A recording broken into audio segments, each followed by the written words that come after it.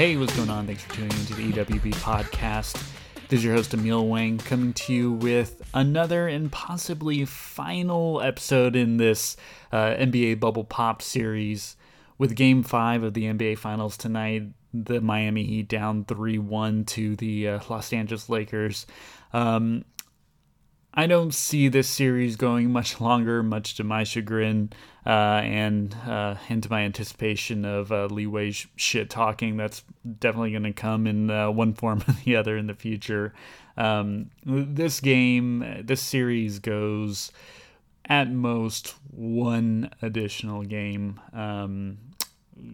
Just from strictly a basketball standpoint, the most success that the Miami Heat have had was, crowding the paint and daring the other Los Angeles Lakers to beat them from the outside. And as we saw from Game 4, they do have players that are capable of rising to the occasion in the form of, KCP or Kyle Kuzma or I forget which Morris brothers on the team. But, they're not going to always nail it, but they just need to be on for one out of the final three games, and to expect the Heat to maintain their level of offense, which they've done fairly decently over the past couple games, and to be able to keep up that level of defense, crowding the paint and also getting out and closing out on shooters. I mean, for them to be able to do that for 3 straight games, I don't see that happening. Something magical needs to happen, like Goran Dragic needs to get a new foot, or and I don't hope for this, but a significant injury on the Los Angeles side. Overall, speaking of injuries, I mean, just a bummer that the series went the way it did, because had both teams been healthy, the series would have been a lot more interesting. Instead, we had, half a game of Bam and Goran Dragic in Game 1, and neither of those two in Game 2 or 3, which really set the tone of, Miami is in this deep hole, and they need to come back and, make the adjustments. And honestly, when you're down 3-1, not only do you have to make the adjustments to win Game 5, but you have to be proactive and in anticipating the adjustments that the Lakers are going to make for Game 6 and 7. And hats off to Spo. I think he's a great coach. And really, I can go into a dissertation of how Jimmy Butler's awesome and he's my new spirit animal. But I just don't see that happening with this roster. So if the Lakers win tonight, hats off to Laker Nation. Obviously, that you've been through a lot this year, and I think this is well deserved.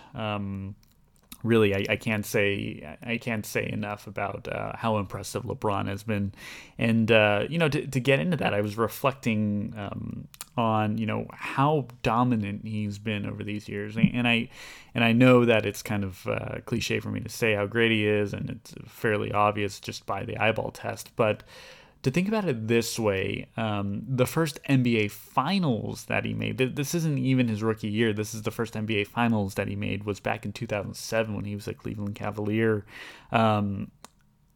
He's been just as dominant, if not more, since then. And to put things into perspective, in 2007, that was the, we believe Golden State Warriors basketball team that, James and I had a good reflection on earlier this year. None of those players are in the NBA anymore. Either they were old and got retired, or they just didn't quite cut it in the NBA. But the fact that LeBron through these 13 years has still been at an equal level of dominance, it really is a testament to how great of a player he is.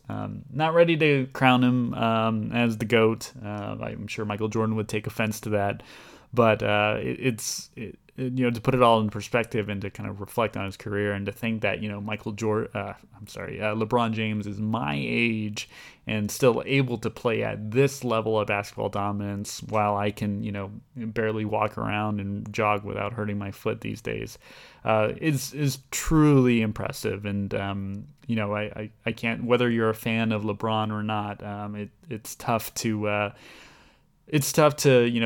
reflect on this and not be impressed. I want to wrap this up by just saying, this whole NBA bubble experience has really, truly been remarkable, given all the challenges that we've had this year with COVID and things shutting down. It really has been nice these past couple months to have some sense of normalcy and to have have a reminder of what regular life was like. Obviously restaurants are opening up again, and we're going back to work, and yes, I still have to go out on construction sites during this time, but to be able to have this sort of to have the sport and be able to watch it and be able to talk about it has really been something for me to look forward to. And with so many questions in the air, especially, seeing how the NFL season's unfolded, who knows when we're going to get basketball again, right? Because the NBA bubble really only worked because a lot of the playoff seeding was already set prior to the NBA being shut down. To think about going a full season of it, and to have a full season of it be, measurable and really appreciated so that it makes financial sense for the NBA, honestly would be really difficult if they're going to have to, either form a bubble or make extreme measures to accommodate teams' travel. As for those of you who haven't been following the NFL, several games already have been postponed because of COVID positive diagnoses. So think about that when you're watching the NBA tonight, and really appreciate it, because who knows when we're going to be able to watch basketball at a high level again. And really, this is a testament to the dedication that the NBA had in putting out this product, but also the NBA players themselves for putting themselves through these sort of challenges. And it couldn't have been easy, as exhibited by Daniel House. So leave it at that. Thanks for tuning in.